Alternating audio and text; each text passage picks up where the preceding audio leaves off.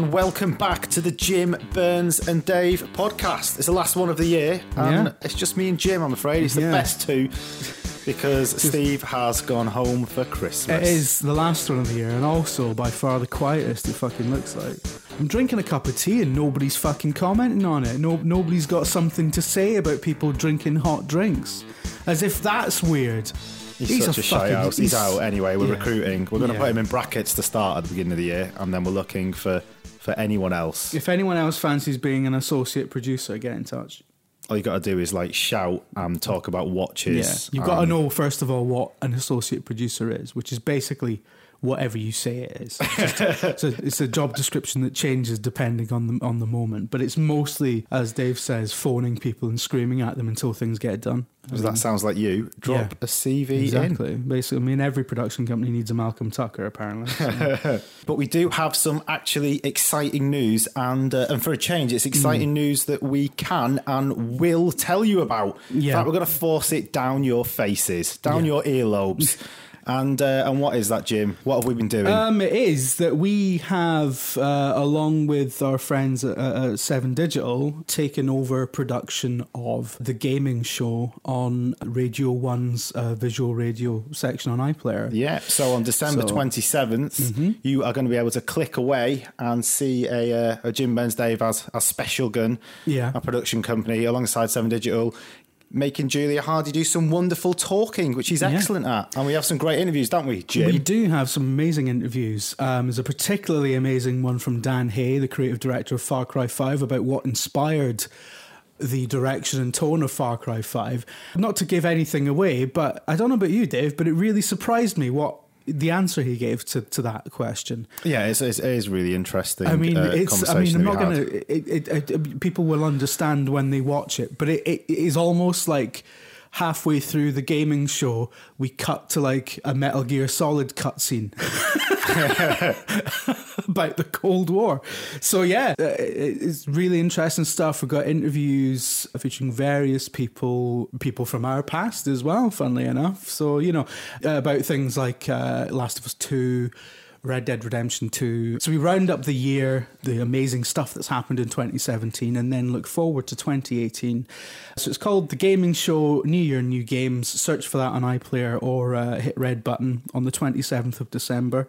And you will be the envy of your friends, because you will know that you are in fact watching a Jim, Burns and Dave joint, except a secret one that only you know about. Trojan horse and get. It's probably not as lively as your video gaming ones that you did back in the day, Jim. I imagine it's not going to be the same tonally as the Video Gamer Year in reviews, where basically it was just an excuse for Burns to yet again say his favourite game of the year was fucking Kane and Lynch 2.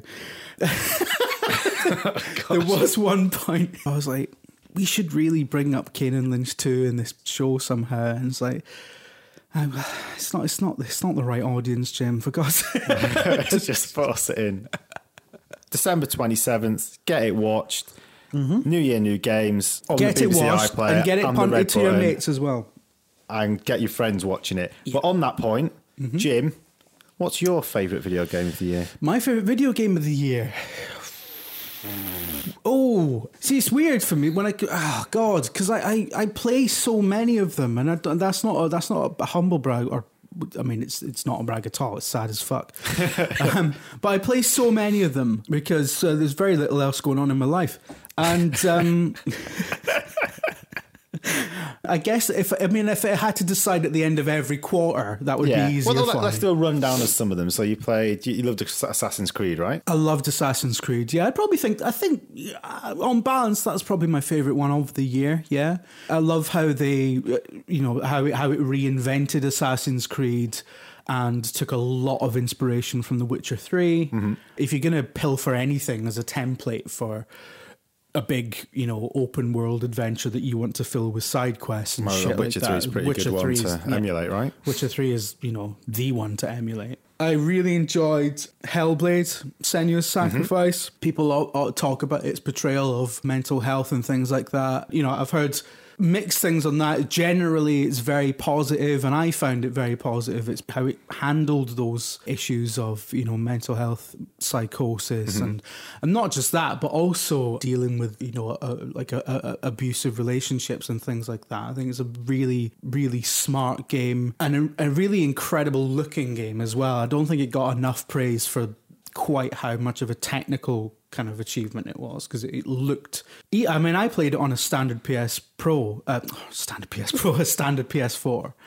and it still looked like, I mean, there were bits of it that were just indistinguishable. They were photorealistic almost, and even though like it was, you know, incredible things happening, the art direction was just pristine throughout. Really, really high quality product, you know. I mean, aside from the fact that it was like a really well designed game, really well designed kind of environmental puzzles and stuff, you just, you know, when you play something or watch something or whatever, and you can just feel the craftsmanship coming off it like an aura, you know, like when you watch fucking Mad Men or something, like you just like half of the joy of watching shows like that is just production values. The production values, you know, especially like, you know, when you're in the kind of the field of work that we are, you just kind of, you know, in awe how every cog of this is running at full capacity, you know, and like everyone involved in this is on their A game. This is incredible. So yeah, Hellblade felt like that for me. So I think, yeah, those two are probably my favourites, and I can barely remember anything else I played. I would say mine is Horizon Zero Dawn. Yeah?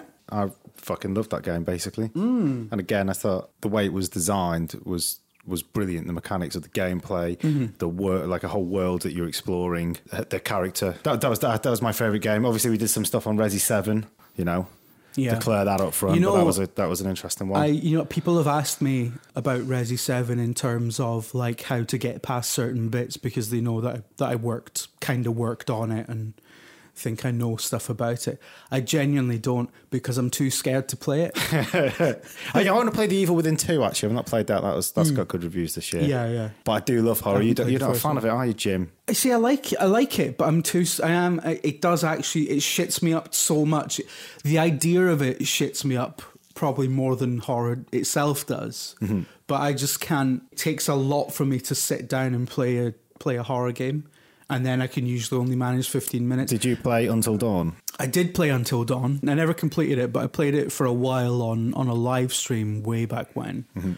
But that was different, because that was less about, and as Burns kind of wrote in an op-ed, the genius of that game was that you were playing like the director. The director, yeah. There was no peril for you, the player. Yeah, I know what you mean. So that felt less like a horror, more like a Telltale game. You know, I haven't said that. A lot of Telltale games are quite intense. So I mean, I loved The Walking Dead. Yeah. It's probably a horror film simulator rather than a horror game, I guess. I just got Amnesia Collection on because it was one of the downloads you could get with PS Pro. I've not with PlayStation Plus. Have you played those? The Amnesia games? Yeah.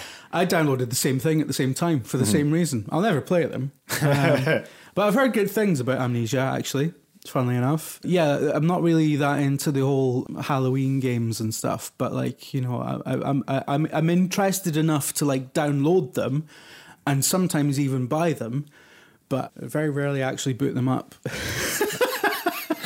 Well, there you go. Obviously, you went and bought a Switch this year, Jim. I did buy a Switch.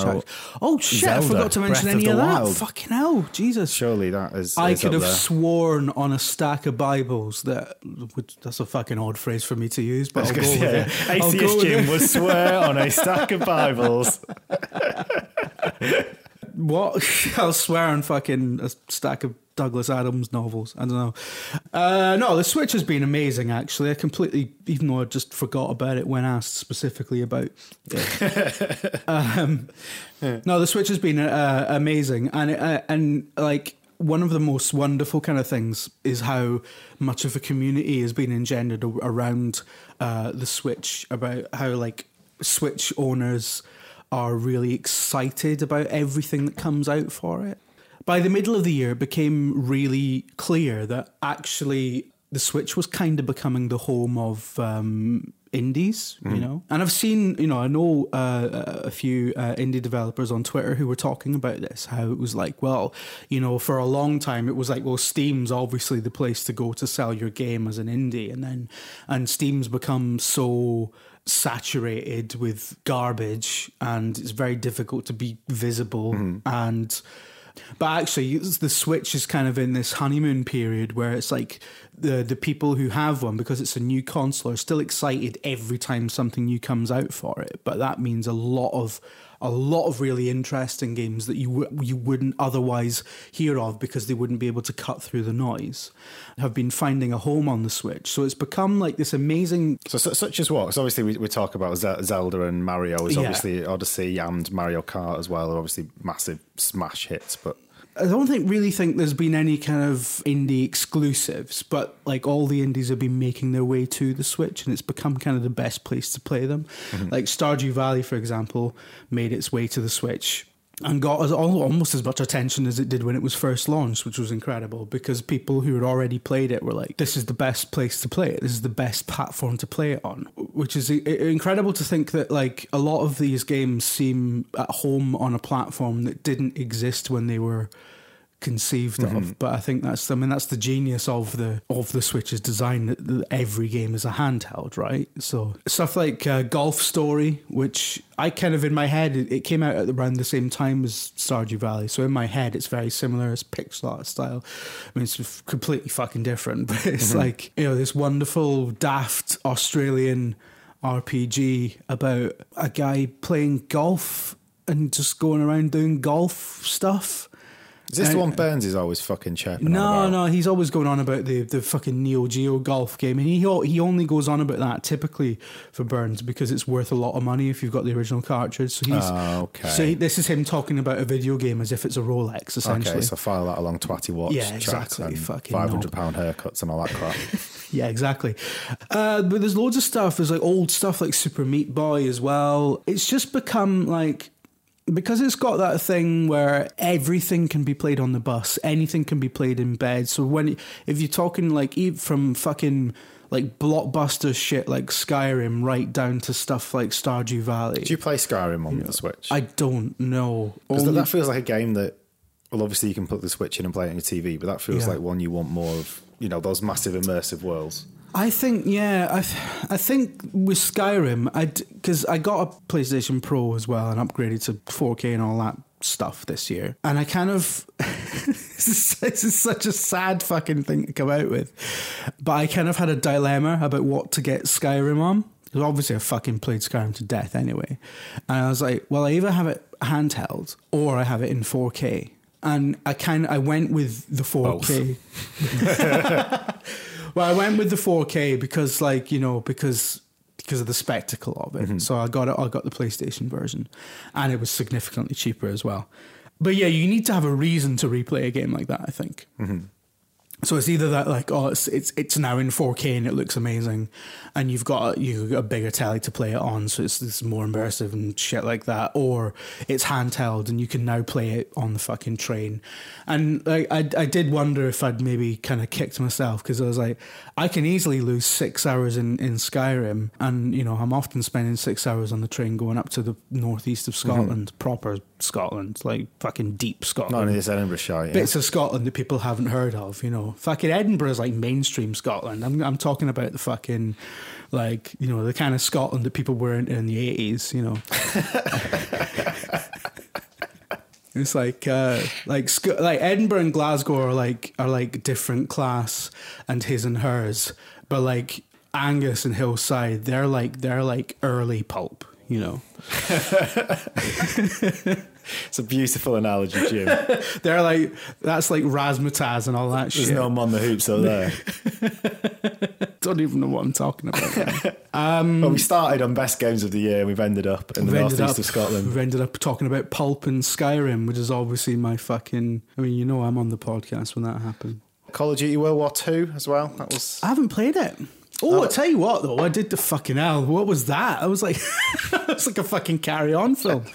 I tell you what, I did get into Call of Duty this year. I got Modern Warfare Remastered in a sale along with Infinite Warfare, which I only played them for the campaigns. I'm not interested in multiplayer. I'm very bad at video games. I'm very bad as soon as I'm in a situation where there's other people involved, I get even worse. Is this why you started dressing in combo pants and got those dog tags? Is this because of COD? Yeah, totally. It's why I've all of a sudden become very right wing. But no, played Infinite Warfare is like Call of Duty Battlestar Galactica. It's fucking mad. You probably like it, actually. So there's a Battlestar Galactica game out, isn't there? Yeah, it looks. It's a strategy one, I think. Yeah, it looks absolute dog shit though. How dare you? Wolfenstein 2, obviously that was Wolfie 2 was good. Yeah. So right, I'm going to start playing these. Do I buy what? The New Order first, and then the spin-off one. What's that called? The Old Blood. The Old Blood, and then Wolfenstein 2, Wolfensteiner. Burns... Are any of them as good as Wolfenstein 3D? Yes. Burns likes to say that you can play Wolfenstein 2 without playing the first two. And he's talking shit. Well, they're like £4 at the minute on the sale just before Christmas. Pick them up. They're $3.99 each. They won't be forever. They've been $3.99 for a while now on the store, and they're going to go back up soon. So, like, pick them up. It's the best £8 you'll ever spend on a shooter because they're fucking brilliant. They're really tight to play. They run it, and this really matters with shooters. But you know, I'm not usually a fucking frame rate dickhead. But they run at 60 FPS. The gunplay feels really nice. It feels really tight. It's actually like the actual joy of shooting a gun. Do you get straight into it? I know you don't necessarily on the second one, but on the New Order, are you straight into the action?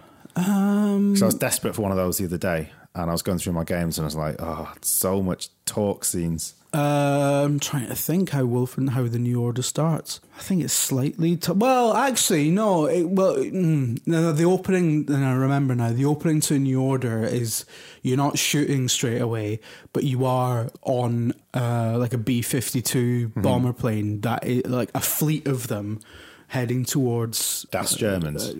Heading towards, a giant castle facility, which isn't Wolfenstein, funnily enough. I don't think Castle Wolfenstein actually appears in either Wolfenstein or Wolfenstein 2. The very early ones were like 2D top-down, like stealth games. No. I thought they were. No. And then they changed to first-person action. No. I'm pretty sure. Nah. I think I'm outdoing Jim Trinker here. No, there was something, I'm pretty sure there was something called Castle Wolfenstein that it was based on.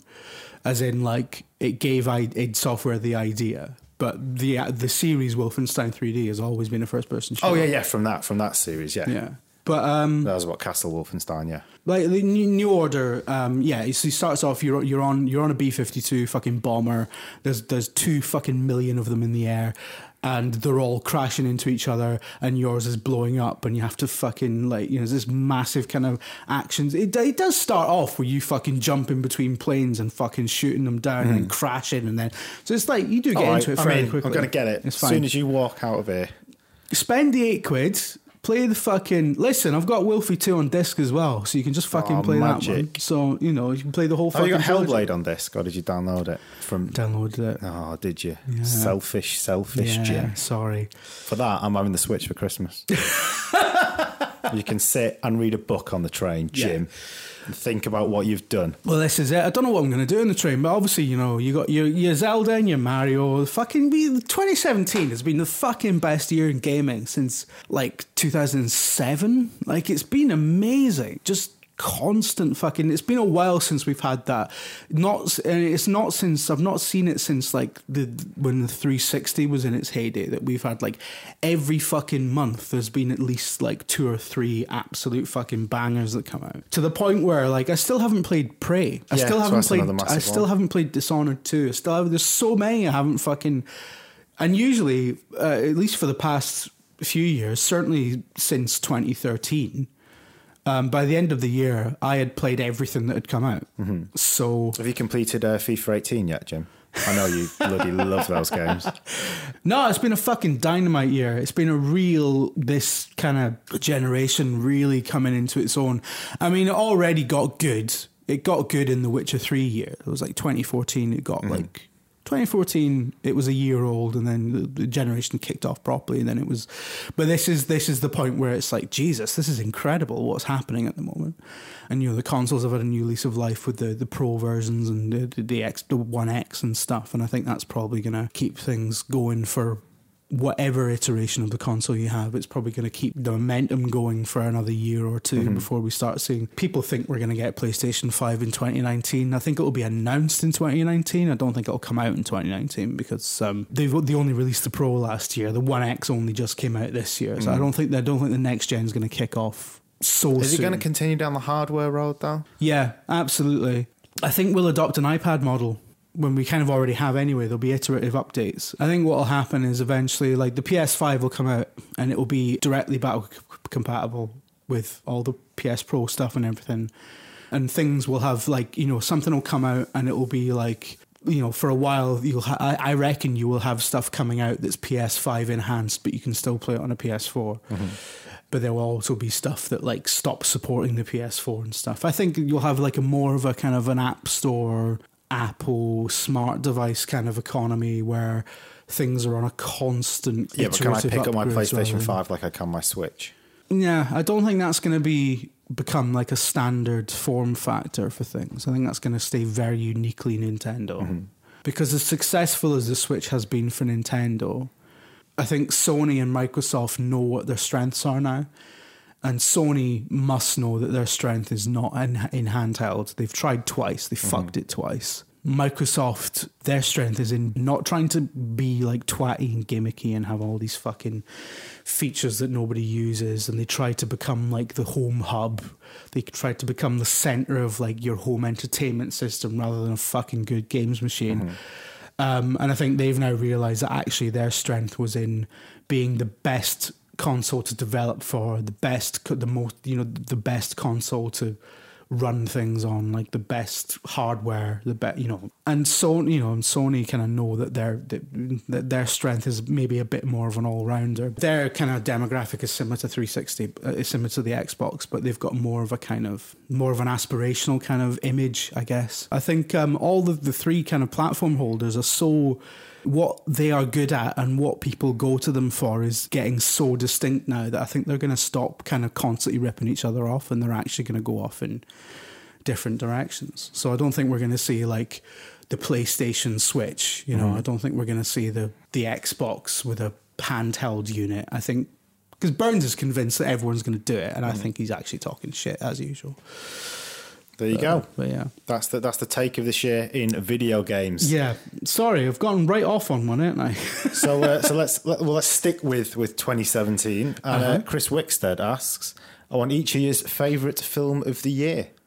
That's a hat trick. The hat trick of questions for Chris Wickstead. Great 2017 from him. Yeah. Didn't he also? He just wanted to be mentioned on 3 shows, right? Didn't he tweet us that? Well, then dreams really do come true.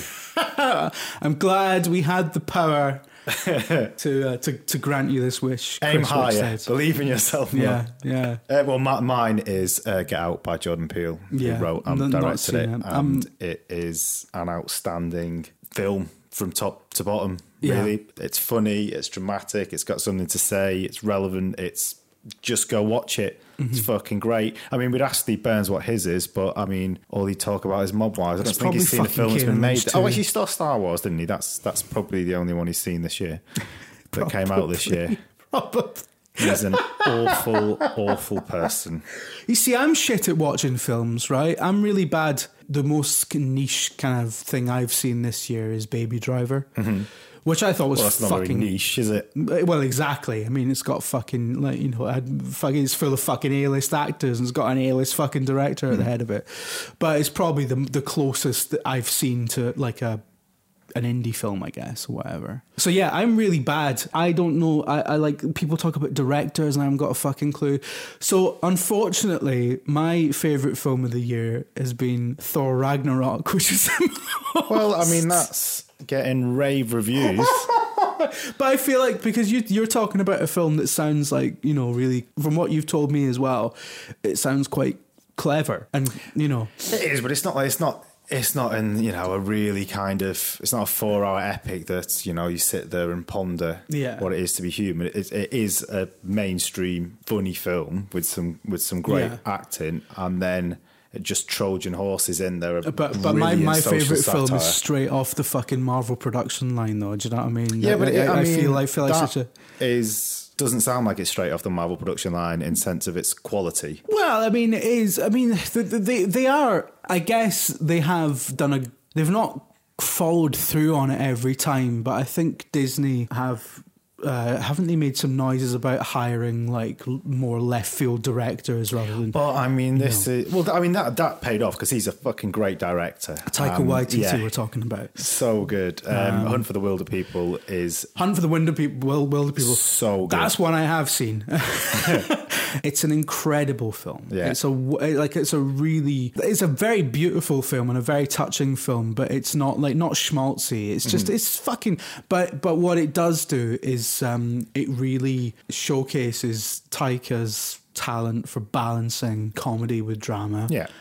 But you saw Hidden Figures. That was a 2017 release in the UK, at least. Was it 2017? Yeah, that was early this. I think it came out again. I could have sworn that was the end of 2016. I saw that.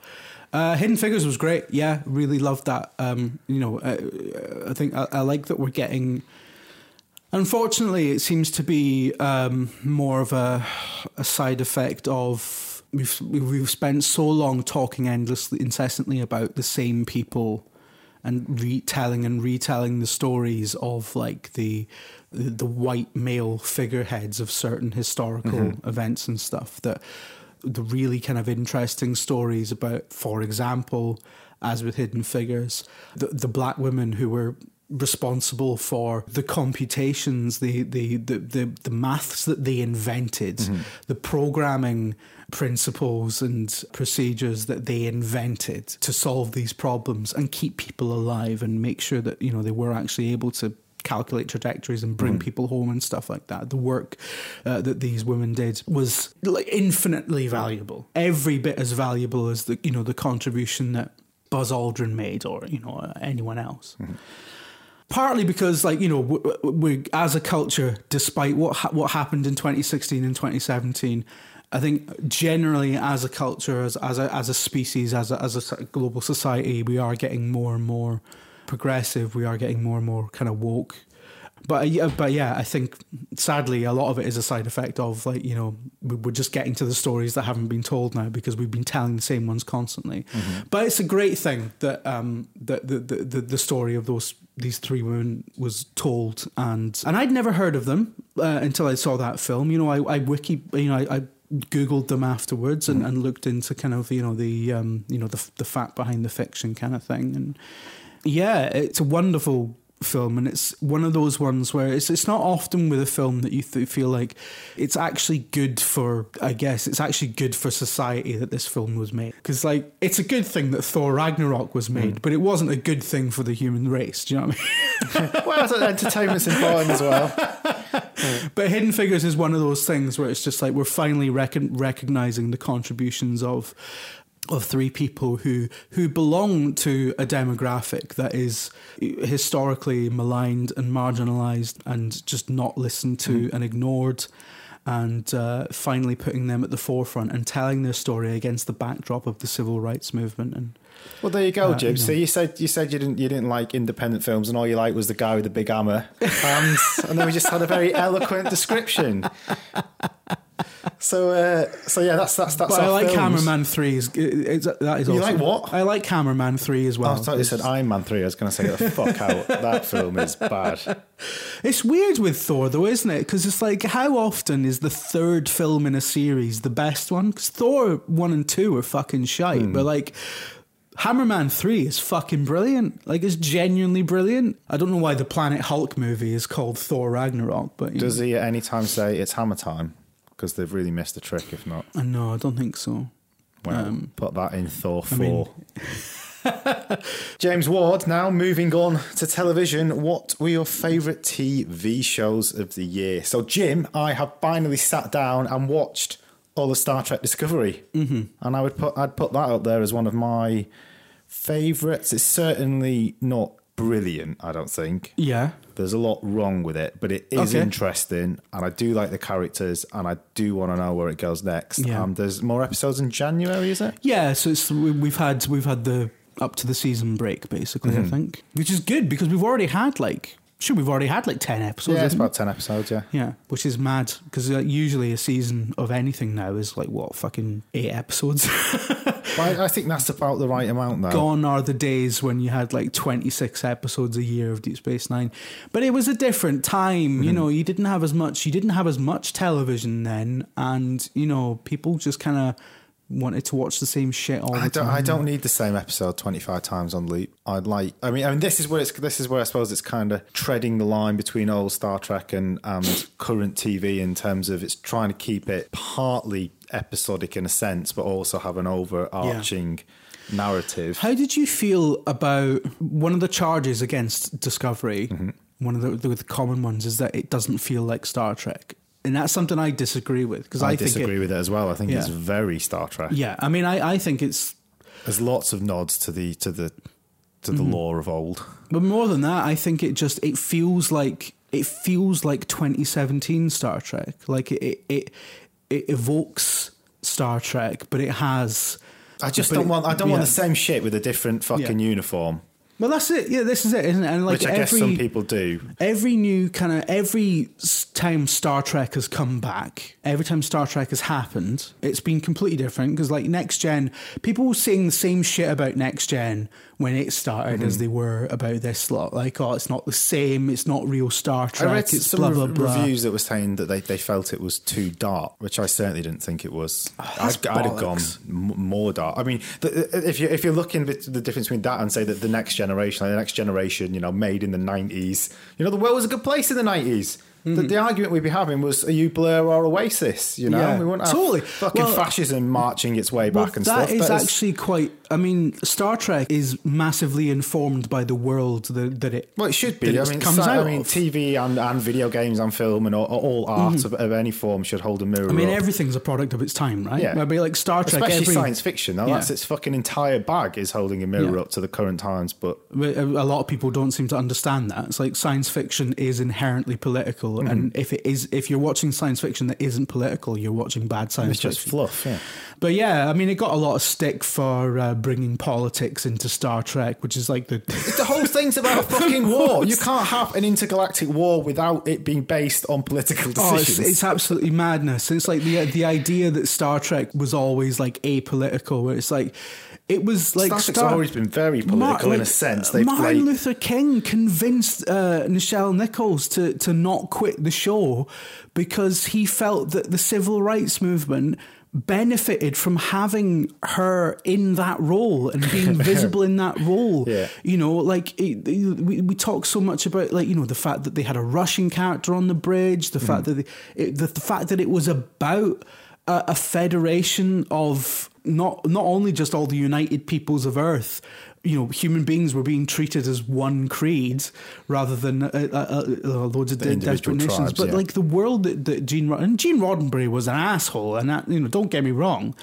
In so many ways, he was an asshole. So like, I'm not fucking singing his praises too much, but like the world he came up with was very political, very much a reaction to the Cold War and to all the horrible stuff that had led to it, the Second World War, the rise of fascism and blah, blah, blah. Next Generation is...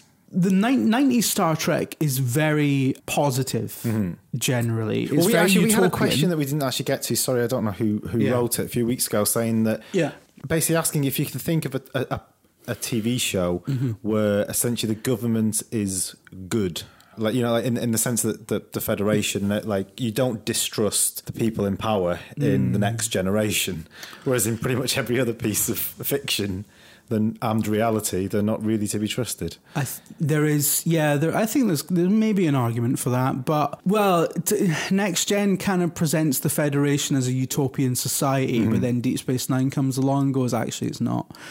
So I guess kind of, but then it's kind of undermined by its sister show. So it Yeah, it is. But also, you know, even in the first season, you've got that episode Conspiracy, which is literally about a conspiracy in the ranks of Starfleet and stuff. So what you often have in Star Trek is the conflict between the civilian government and the military. So it's just often the civilian government is presented as the sort of, you know, the utopian ideal, and Starfleet is often run by dickheads. So you do have that. So I guess so. But, you know, talking about how things are kind of a product of their time, it's interesting to note that Star Trek The Next Generation kicks off right at the end of the Cold War, sort of 1987, 88. So, you know, and you remember when we had late 80s to sort of basically to 2001, we had that sort of golden period of our youth where the world wasn't dangerous. Well, I mean, it was. I mean, that's. I mean, I understand you said that from a it didn't feel dangerous, especially in the West. British point of view. The idea of there ever being a nuclear war felt like such an archaic notion that we'd never have to worry about that again, and it was. Yeah, you know, Next Gen was a product of that time where, you know, society was becoming more utopian, was becoming fairer, was becoming more liberal, particularly if you were white and straight.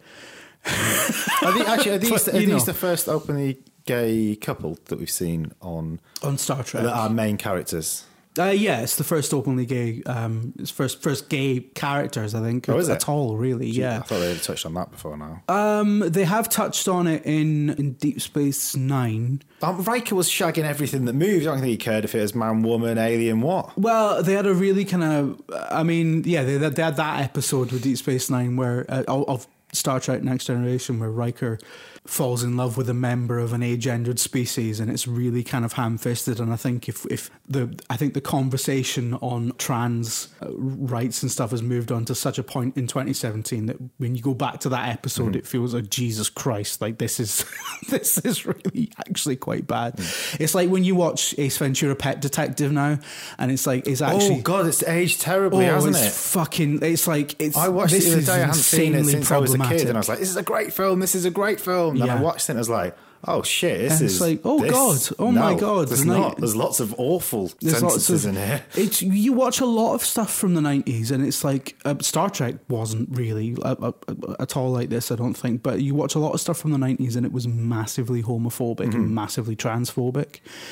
And it's like, fucking hell. Like it's the number one way to make sure that your fucking show dates and you like a dickhead is to make the butt of the jokes to be prejudiced towards other people. Yeah, like when you do that, your show is guaranteed, no matter how long it takes, you are going to end up looking like the twat, because hopefully we are moving as slow as it feels at times in that right direction, whether it's to race or sex or transgender or homophobia or whatever. Yeah, absolutely. I mean, prejudice in any form, when it makes its way into media uncriticized,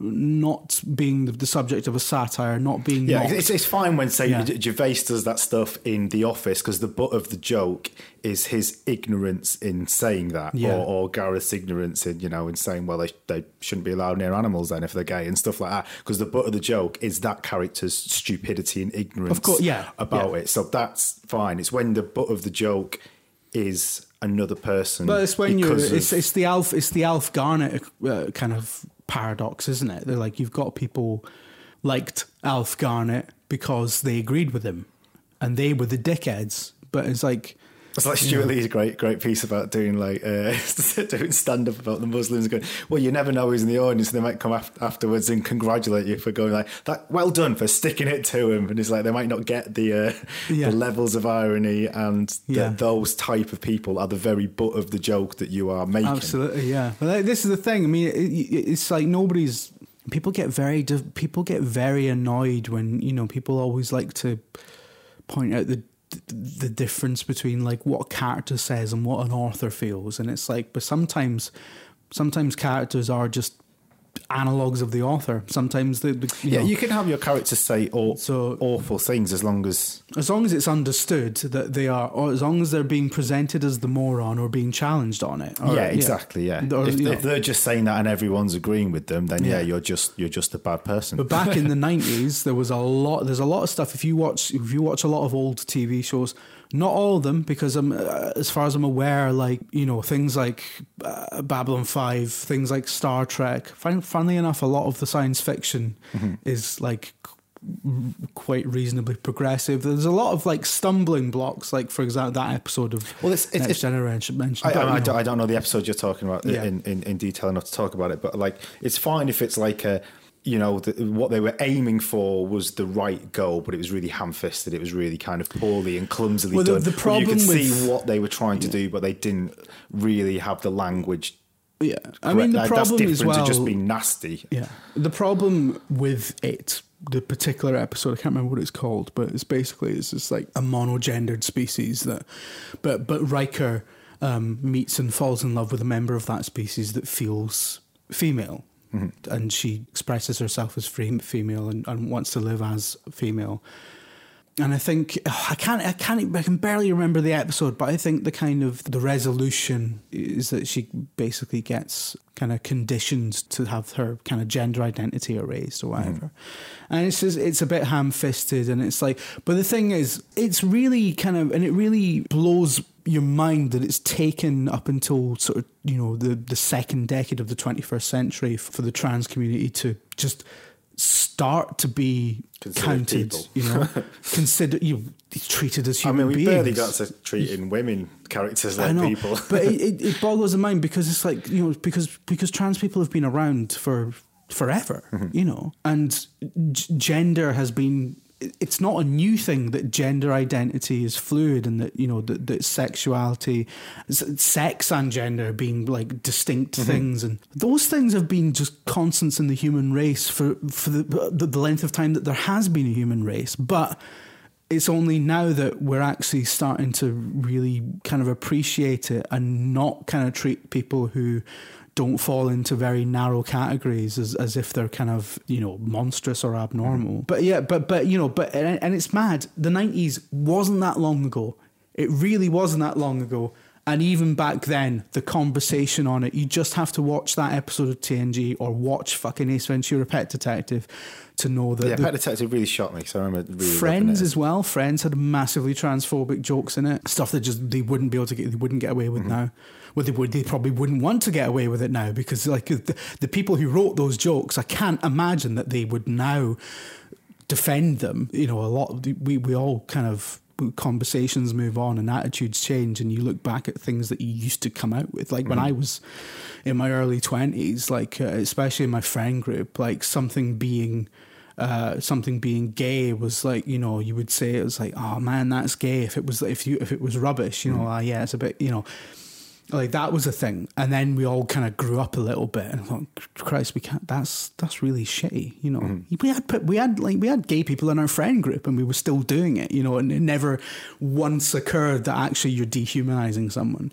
You know, you're actually, you know, though that person hasn't complained because they're so used to it, and even their friends. Well, that's it, when it's entrenched so much. No, it's entrenched, and like, you know, it's like, yeah, they know you're not. They know you don't mean it in a kind of nasty way, but you're still doing it. You're still denying them basic dignity. You're still taking their humanity for granted. And it's, you know, people grow up and people move on, and hopefully society does as well. But like, yeah, I mean, I can't even remember how we got on. We got onto this through Star Trek Discovery. But I guess the point is that's the point of science fiction, and the point of good television and good. I think to loop it back, we were talking about how like every Star Trek is a product of its time, as it should be, as it is, and you know, this is very different to 60s Star Trek. It's very different to 90s Star Trek, obviously.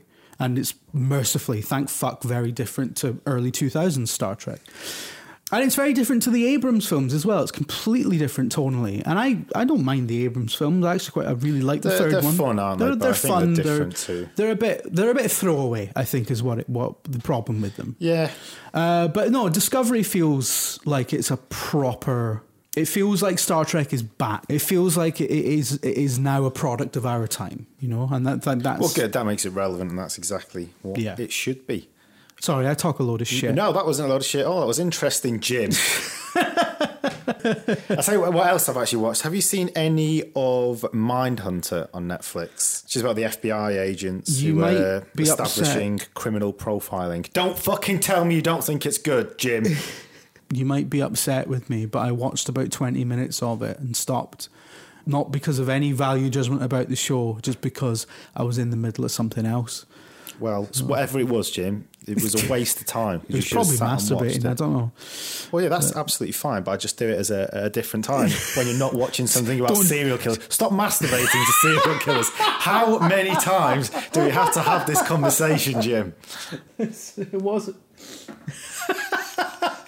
Good God. I was probably writing an email or something. The FBI agent is the inspiration for Jack Crawford's character in Silence of the Lambs, and they go on to Jeffrey Dahmer and all these really interesting serial killers. And the performances are brilliant, and it's fucking great. And it's David Fincher who directs some of the episodes. Mm-hmm. So, I mean, what more could you possibly want? Yeah. Another one is Manhunt Unabomber, which I think has just come out on Netflix. I've certainly just started watching on Netflix anyway. Not got all the way through it. Similar in some senses kind of vein to that. I'm obsessed with that profiling of killers or bombers or whatever.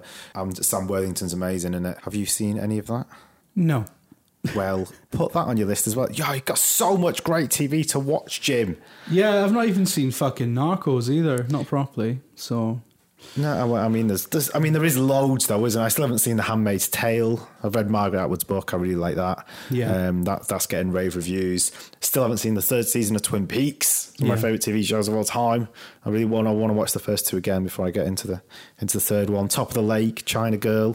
Mm-hmm. Haven't seen that. First season of that was very good. You've obviously seen Game of Thrones season 7. Yeah. Game of Thrones now. Game of Thrones has just got to the point where you're just watching it because you've come this far. Is it? But I thought everyone was raving about this season being. Well, it is good, but it's like I don't think it's anywhere near as good as it was when it started off. Like, really? I think it's like there's an argument that. You've heard of the Zombie Simpsons argument? That like after a certain point, the Simpsons becomes just the reanimated corpse of the Simpsons. Mm-hmm. Rather than actual Simpsons. So there's like a distinct point where it stops being The Simpsons and becomes a different show, essentially. That's kind of happened with Game of Thrones. Not to the same extent where like there was a point where it went from good to shit. It's just there was a point where it became a different show. Well, is it almost like Paint by Numbers, just in the same tropes? That's the problem? No, I think it kind of came to the point where it stopped adapting material and started becoming original. Okay. So like there's and you know, I think we all knew this would happen when at the point where the show would overtake where the books were. Mm-hmm. So for a while it was really smart, and it was all about the intrigue, and it had the pace of a novel, right? And it was much more kind of character focused than it was on, like there were bits, for example, in Game of Thrones where you would hear about a battle happening off screen. You didn't actually see that much kind of battering going on, right? And when it did happen, it was really fucking significant. It was like, oh Christ, we don't usually see this, you know. It was very, very dependent on dialogue. It was very dependent on the idea that it trusted the audience to actually hear people saying things and referring to events that they hadn't necessarily seen, right? And then at some point, after it had overtaken where the books were and started having to make its own kind of shit up, it started to feel like a much more Hollywood production. I don't feel like it was less well made, less well written, less intelligent. It was just different. Like the tenor of it had shifted. We were this really impeccable commentary on, you know, the Wars of the Roses and stuff like that. But now we are just full on fucking fantasy. I guess it kind of became it was a subverted fantasy. And then it just became fucking... It's like it was a subverted satire of Lord of the Rings, and then by the end it's just become Lord of the Rings. It's sort of become the thing that it was previously a reaction to. Okay. I guess that's probably the best way to put it. Not that it's gotten bad, but it's definitely not, like, I think if you watched season 1 and loved it, fell into a coma for 8 years and then came back and watched what the show had turned into, you'd be like, what the fuck happened? Okay. Well, that kind of wraps up TV and film and video games. Fucking hell, this record's getting a bit long, isn't it? But I mean, that was the highlights of 2017, wasn't it? Yeah. Well, I think we should wrap it up there, really. We've been whittering on for fucking ages. So very quickly then. Best Christmas movies, go. I mean, this is from Sam Kay, the elderly goose. I mean, obviously, Die Hard. Fuck's sake, let's get it out. Yeah, well, that's a given. Home Alone is a given. Home Alone is a fucking incredible Christmas movie. Elf. I've never seen Elf. I might really remedy that this year. Give it a watch. It's a Wonderful Life. Christmas movie. It's a Wonderful Life. Yeah. Bad Santa is a good one. Yeah. I really want to watch the Christmas Horror Story with William Shatner in it. I think I'm going to get, because I've seen all the Christmas films, the famous ones. So what I'm going to do is sit down and I think I'm going to get into a B-movie horror niche of shit Christmas-themed horror films. Krampus is supposed to be good. I've not seen that. Yeah. And of course, there's the Nightmare Before Christmas, which everyone's like, is it a Halloween movie or is it a Christmas movie? It's definitely a Christmas film, I think. It's, but is it or is it? But it's both, isn't it, really? Yeah, fuck me. I mean, that's one of my favourites, Nightmare Before Christmas. Just obviously anything that turns something on its head is always wonderful. It's only an hour and 16 minutes to get watched. That's shorter than this fucking podcast of this, Ray. It would be. Yeah. I don't really... Oh, it's weird. I can never remember stuff. I'm bad at remembering stuff. Which is really bad when you do a podcast, because the entire process of doing a podcast is remembering stuff. But what I did want to say is that obviously wishing everyone a Merry Christmas, and we've had a great year. Jim and Burns and Dave, we've not been, like, it's weird because sometimes it looks like we're not being very active. But actually, when we publish like loads of podcasts in a row without a break, and when we publish loads of YouTube videos in a row without a break, that's actually when we're at our least active, because we're only able with the production. Yeah, because like we're only able to do that when we're kind of between jobs on the production company. Well, not between jobs, but when things are quieter, like when things are in a pre-production stage, or so there's like. The weird thing about running a production company, I found, is that there's a lot of downtime, and then there's like massive bursts of like fuck, loads of activity, 18-hour days, blah blah blah, and then it stops once you deliver something, and then you're back to kind of planning stages and things where you're spending a lot of time just kind of thinking, and so it's a strange old life. It's like there's a lot of hard work. But it is balanced out by this like periods of not hard work. Periods of you playing Zelda for 30 hours a day. Yeah, it's fucking great, actually. Do you know what I mean? Oh, yeah. I actually had the best job I ever had last week, which was I had to record some footage from The Last of Us. So I Your just favourite game, The right? Last of Us. Yeah. That was when I thought this was the right choice. I'm glad you had the Nando's and decided to start a company. But that is your actual favourite game, right? Yeah. The Last of Us. So like when it's I came... what Steve Burns called an 11 out of 10 best game ever made. It's literally word for word what he said. So when I came to you the other week and said, listen, Dave, I need you to capture about 10 hours of footage from The Last of Us. Yeah, it was great. I did my normal day's work, and then I did an inverted commas day work where I just played The Last of Us. It's brilliant, isn't it, as well? Sunrise. Because like when you're doing that, when you're playing a video game and it is actually for your job, it's the best excuse as well when you get moaned at by your partner or whatever. Fuck off! Like, I'm at work. It's like I'm working. Well, I want to watch this. It's not going to capture itself, is it? I want to watch Bake Off, because that's obviously the first time I've ever done it. Like that was a total treat for me. Was you like, all right, capturing stuff? I was like, I'll capture all of our games. I mean, it wears a bit thin after the fucking 400th time, but like. Yeah. There was I remember, from ages ago, when early days of Video Gamer, where I had to play something, and I remember Rachel was like, I want to watch Bake Off. I'm like, you've got an iPad. I mean, I'm not seeing what the issue is here. It's a strange life, and it's very rewarding. But basically, we've had a great year. I think we'll all agree on that. You know, everyone had a great year, and thus we're furious. But, you know, at the beginning, there were a lot of people who were asking about us doing Patreons and stuff like that, and Kickstarters, and wondered if we were going to try and be sort of funded in that way.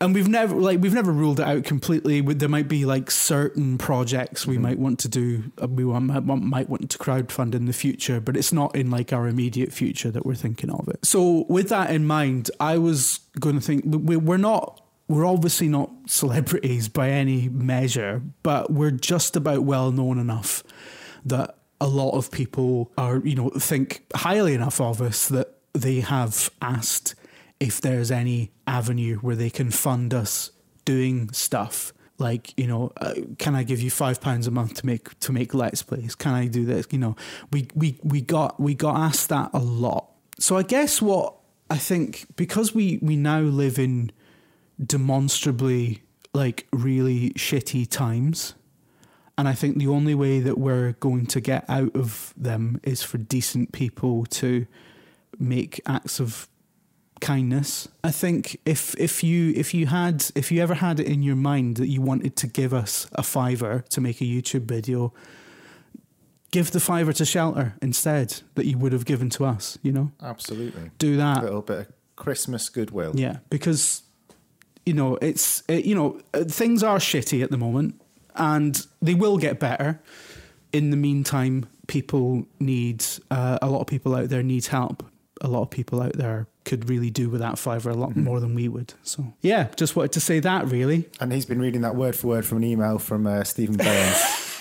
Gone full power with his face turned full of the Christmas. He sent us a wonderful picture of him in a Christmas elf jumper as well. He really is full of the joys of Christmas. Excuse me, can I just point out that was not from Steve Burns? Absolutely not a single word of that. That's all from the heart of the beautiful Jamie Trinket. Yeah, and he's absolutely right. I want the fucking credit for it. Yeah. So £5, please, to a charity of your choice. Definitely Shelter is a good one. And if you got another £5, stick an envelope to Jim, because it's all about fucking him, innit? Thank you for listening once again to Jim Burns and Dave. We hope you have a great Christmas, and we'll see you in 2018 for more lols and that, innit? Thank you very much. Bye.